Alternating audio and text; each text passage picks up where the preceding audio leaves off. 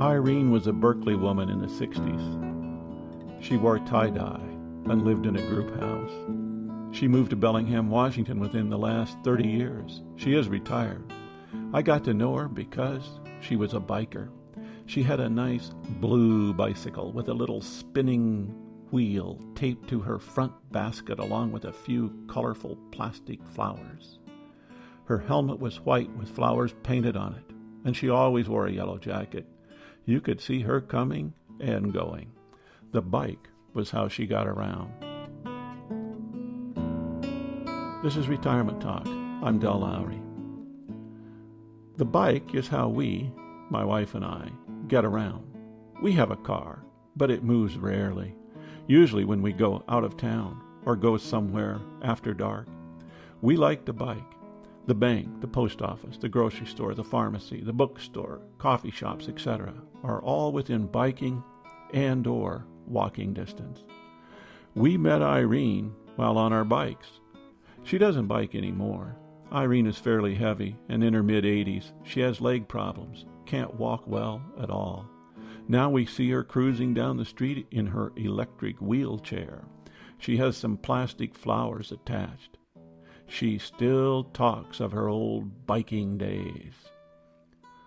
Her solution to getting around in retirement was to choose her housing carefully. She lives in a very cohesive neighborhood. Grocery store just across the street. Post office just across the street and down one door. Pharmacy 1 block away. There are more than 20 restaurants within 5 blocks. A great bookstore, shoe store, and multiple art galleries are also mixed in. Many of we retired have problems getting around. It can be difficult. We might all take a lesson from Irene. Choose our residence carefully. Of course, money could play a part in our decision as to where to set up housekeeping. But Irene isn't rich.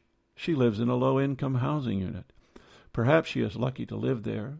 Then again, perhaps she was smart in finding the place and securing residency.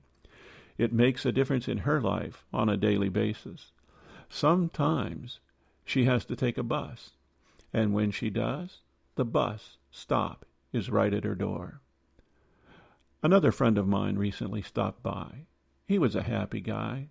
He'd just renewed his driver's license. It will take him to age 87. He loves to drive. He also bikes a few miles each day to get his morning paper, but he is a driver. He loves to get in his pickup camper and head out on a road trip.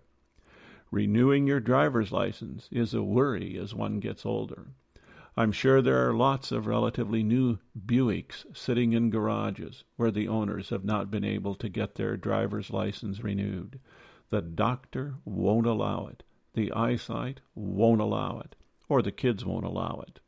Accidents have a way of happening. Just less than a year ago, a woman in her 80s mistook the accelerator for the brake in her car just a few blocks from here. She ran right over a guy who had just started retirement. He was 67 and in a crosswalk, dead on the spot. Similar stories abound. My mother never drove a car. She lived in a small town. She walked to most stores, but her savior was a daughter that lived in the same community. Rides could be provided.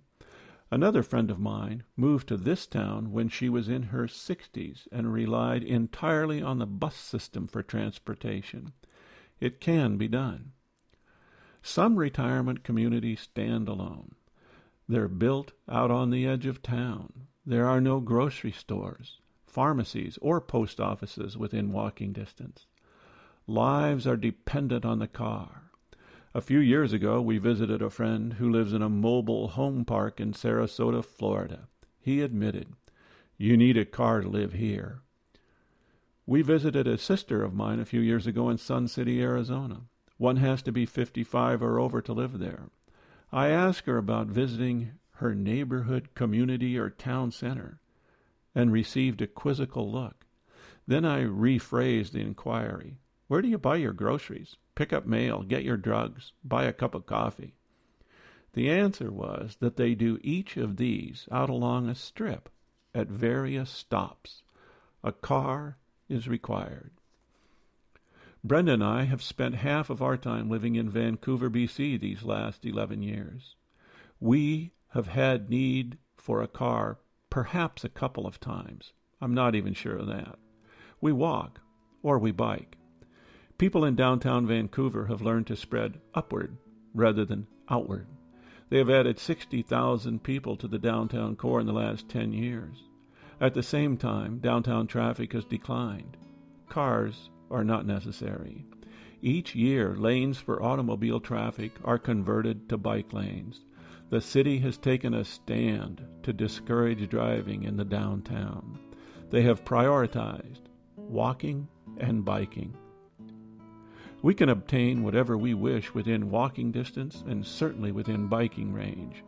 From the opera to the Future Shop, to beautiful old-growth forest, to recreational centers and beautiful parks, to universities, to grocery stores or doctors.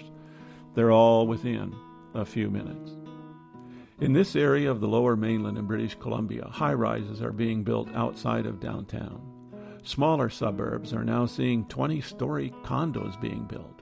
Mass transit winds out of downtown and ties these hubs together. Even people living out of downtown find living without owning a car liberating. When it comes to retirement and getting around, the best answer seems to be to choose where you live carefully. If you can walk and find everything you might need or want, the problem of getting around can disappear along with your car. This is Retirement Talk. If you have questions, comments, or suggestions, contact Del at retirementtalk.org.